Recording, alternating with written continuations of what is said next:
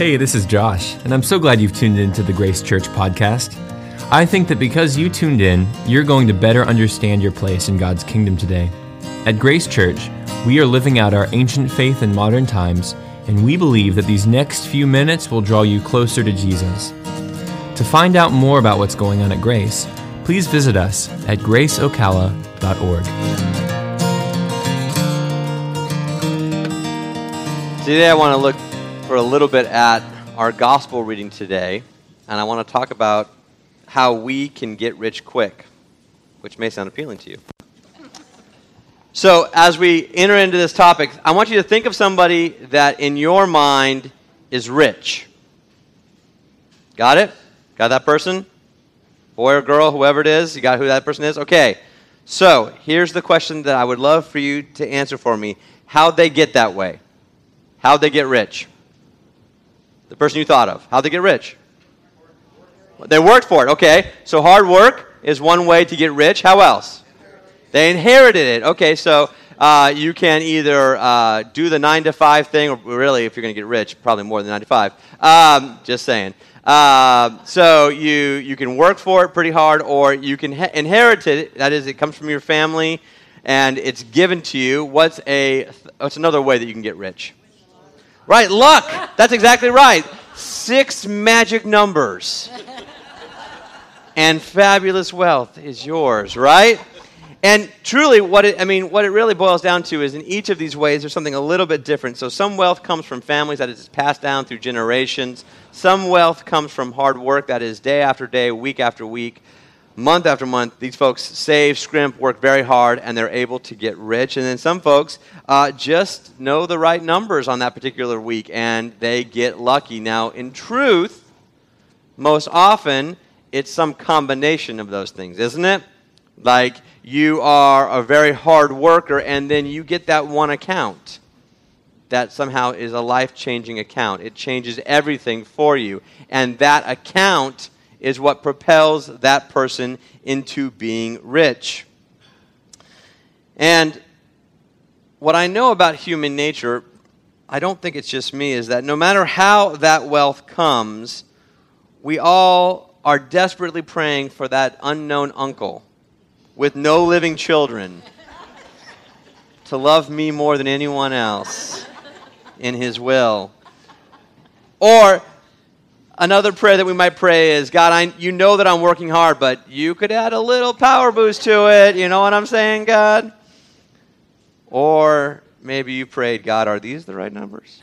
You know what numbers are the right numbers. What numbers do I need to put on this little thing here? We all like that idea, I think, of being rich. We've all had that imagination where we've imagined what it would be like to be propelled into that incredible place of wealth. And if you aren't that person, if you think, oh, that's not true, Father Jonathan, all I need to say is, you ever bought a lottery ticket? If you have, then you're interested. So this is exactly where our gospel, Luke chapter 12, is taking us today. What we see here, and actually what the title of the story in the biblical passage is often called the parable of the rich fool.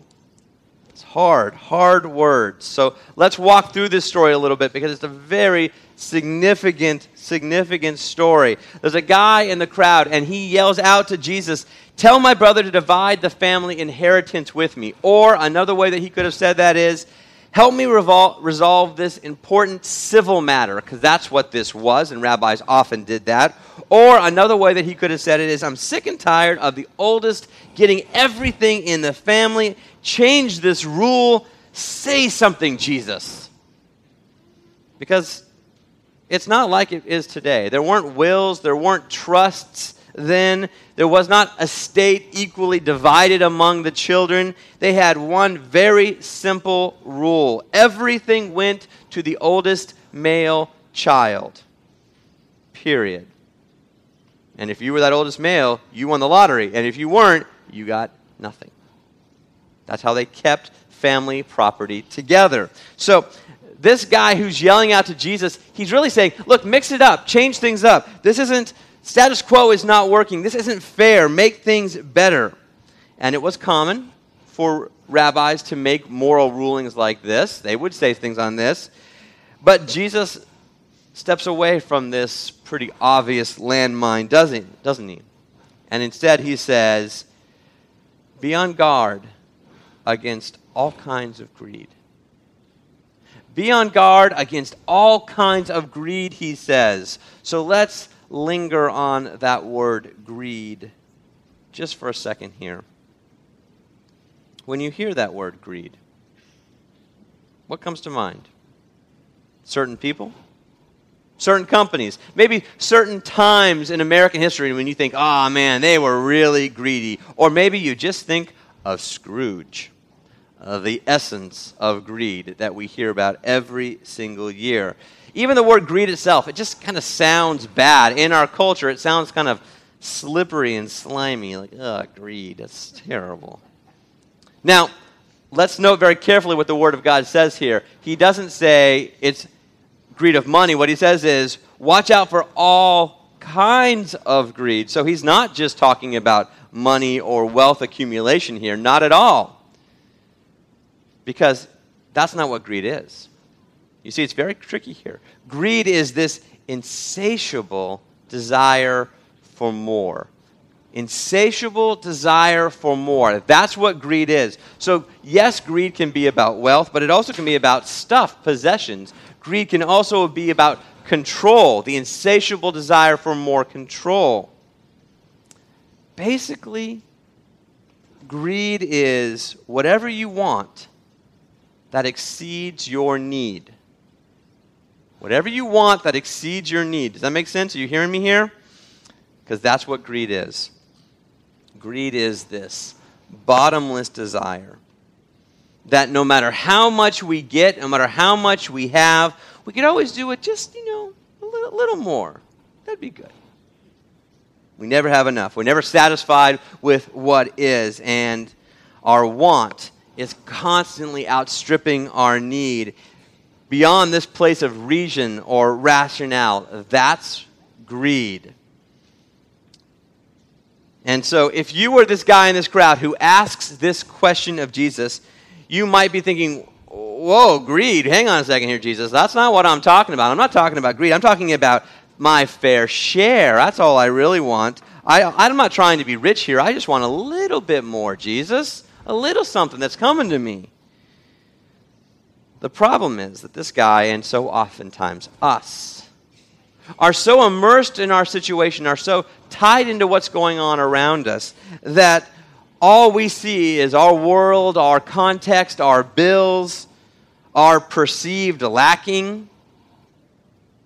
And so this guy doesn't even recognize that he has quit on his morals. That his motivation and his heart, in fact, have lost its way. And now he, as a whole person, is simply drowning in greed. This is what Jesus wants to address with him today and with us. So, Jesus, knowing him and knowing us, and how grave this situation is, he tells a story. He gives an illustration to explain to this guy what's really going on here in his heart. Now, indulge me a little bit. I'd like to modernize the story just a tad. There is this real estate agent, and if you're a real estate agent, no shame on you. I'm not picking on you. I love you. God loves you. There's this real estate agent, and it's 2006. And the market in real estate is super hot. Everything is selling. In fact, it's so hot, people are buying houses sight unseen. As soon as it comes on the market, minutes, maybe even an hour later, the house is already gone at full asking price, or maybe even more. You cannot imagine a market so hot. And this real estate agent is doing incredible. He's the top in his office. He's gotten all the awards. In fact, he can't even keep housing inventory. As soon as he gets a house for sale, it's gone out the door, and his 6% commission is there. He has money, he has acclaim, he has success, he has security, praise from his peers, and especially his bosses. But a little bit more would be nice, right? Just a little bit. He's not quite made it in his eyes, so the story goes. And so he takes the couple of houses that he has snapped up as they came on the market for investment properties. He takes those and he takes his checking account, his savings account. He even takes his 401k out and he cashes in everything so that he can go all in with a developer on a housing subdivision. Because this is it, right? The market's never going to go down. He's going to make a killing. Those houses are going to fly right out of that subdivision. This is never going to come to end except in 2008 when it all ends. Not just a little bit, but a lot. All at once, in fact. Everything comes crashing down. And, of course, he horribly loses everything. That's the story Jesus is telling. He loses everything except the one thing that he started with. His motivation of greed. That insatiable desire for more. And as he loses his houses and as the land value plummets and the money and the dreams and the security that he had thought he had built in his mind, as it all runs away and he can't clutch it at all, it slips through his fingers, Jesus says, "Which will it be, young man? Which treasure do you really want to pursue? Worldly wealth and treasures, or being rich towards God?" Being rich towards God. That's the phrase that he uses. That's the phrase that I want to spend the remainder of my time here with this morning because it's such an interesting and yet slightly convoluted phrase. But this is the place at which I believe God wants us to get rich. He, in fact, has a get-rich-quick scheme for us. Now, maybe you're familiar with get-rich-quick schemes. I've had the opportunity to be in the room twice for such a scheme. Lucky me, I was not smart enough the first time. And if you've ever been in one of these rooms, here's the pitch. If you can give just a small investment today, you will make several thousands, perhaps tens of thousands, in just a few months. You've heard this? You're all laughing. I mean, so I'm not the only one who showed up at this thing. You were in the room too. It was a crowded room. Indeed it was. I remember that now that you say that. But I had to invest that day. And it works, of course, doesn't it? Because we want to be rich quickly. Now, interestingly, God wants that for us too. But he wants us rich towards him.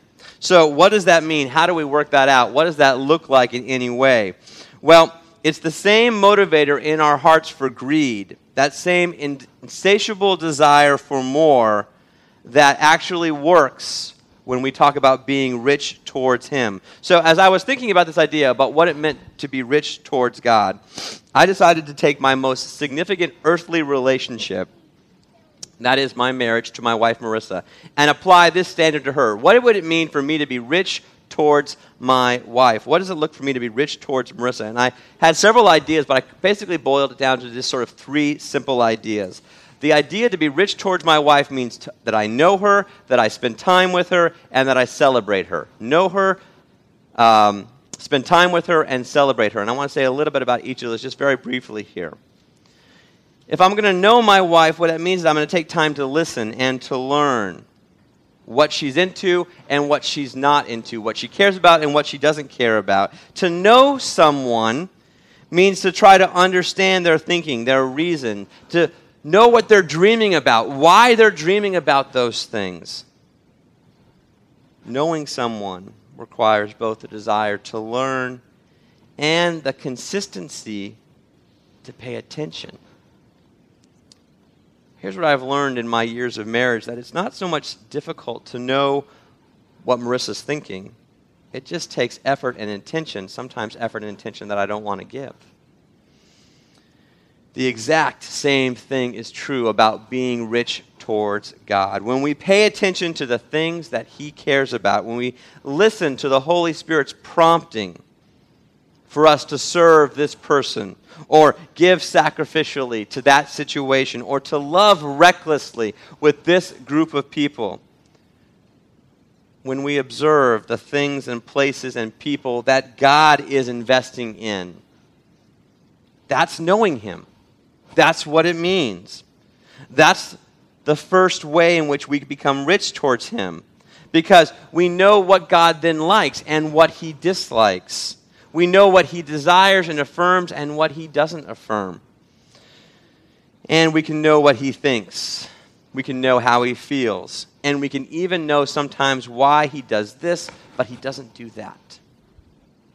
Knowing Him makes us rich in Him. And He wants us to be rich in Him. It's actually His scheme. So the first thing to do is to know Him, what He's into. The second thing I noticed about relationships is that not only do I have to have a desire to learn what my wife is all about, but I have to also spend time with her. If I only learned what she was into but didn't spend time with her, then she only becomes an object of study, a point of observation in my life. That's it. I can know a lot about her, but of course then there's no application of that knowledge. The same is true when it comes towards being rich in God.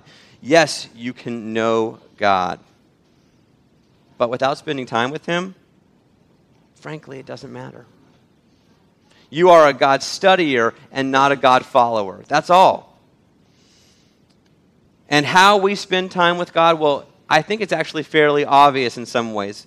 Because I'm talking here about prayer, but also I'm talking about listening to His Word. I'm also talking about listening to the other followers of God, the people, the disciples that He has put in your life that help you stay focused on Him. The truth is, brothers and sisters, God is not silent.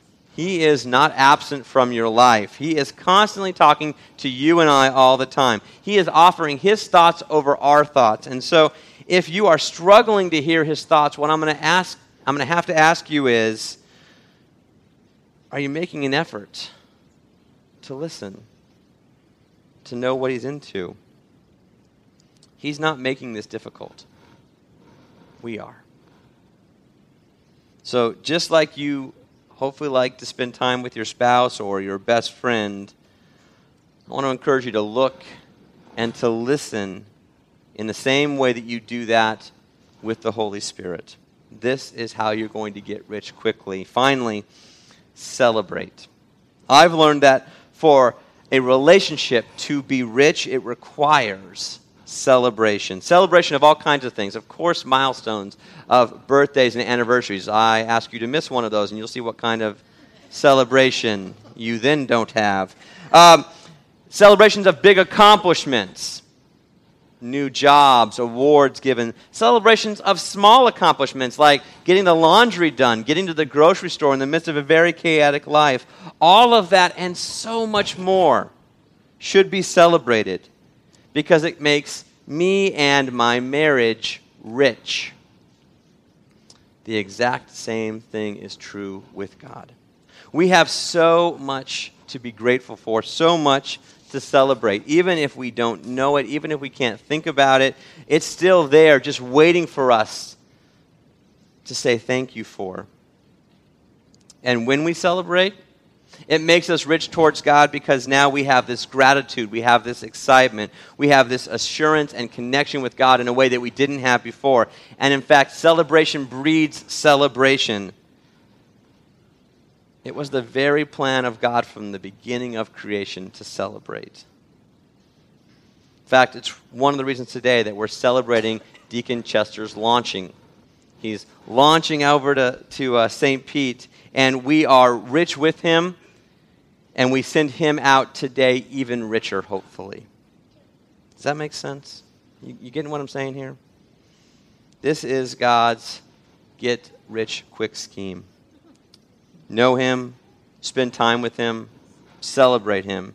You don't have to do any of those things. You can be greedy. You can satisfy yourself. It's a bottomless pit. It will never end. I warn you simply that the Bible would tell you that you, if you go that route, are the rich fool. Or you can be rich towards God. Study him, serve him, pray, listen, worship, give. Be a part of all that he's doing in your life because you've put your focus there, your attention on him. Christians, today is the day that you can start getting rich with God. Let me pray for us.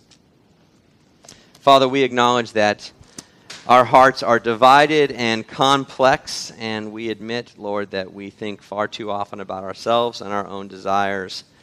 Help us, Lord, to be, as your word says, rich towards you. And as we are, that we would know you, that we would encounter you, that we would see you at work, that we would join you in those places, and that we would celebrate and have parties all the time because of what you're doing, what you have done, and what you're going to do in the future. Lord, life is insufferable without you. So teach us to be rich. In your name, amen.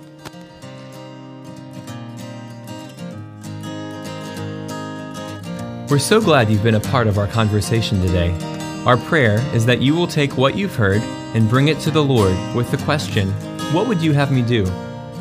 To find out more about all the good things that are happening on our campus and how you can get involved, feel free to follow us on Facebook, on Instagram, and on our website, graceofocala.org. Go in peace.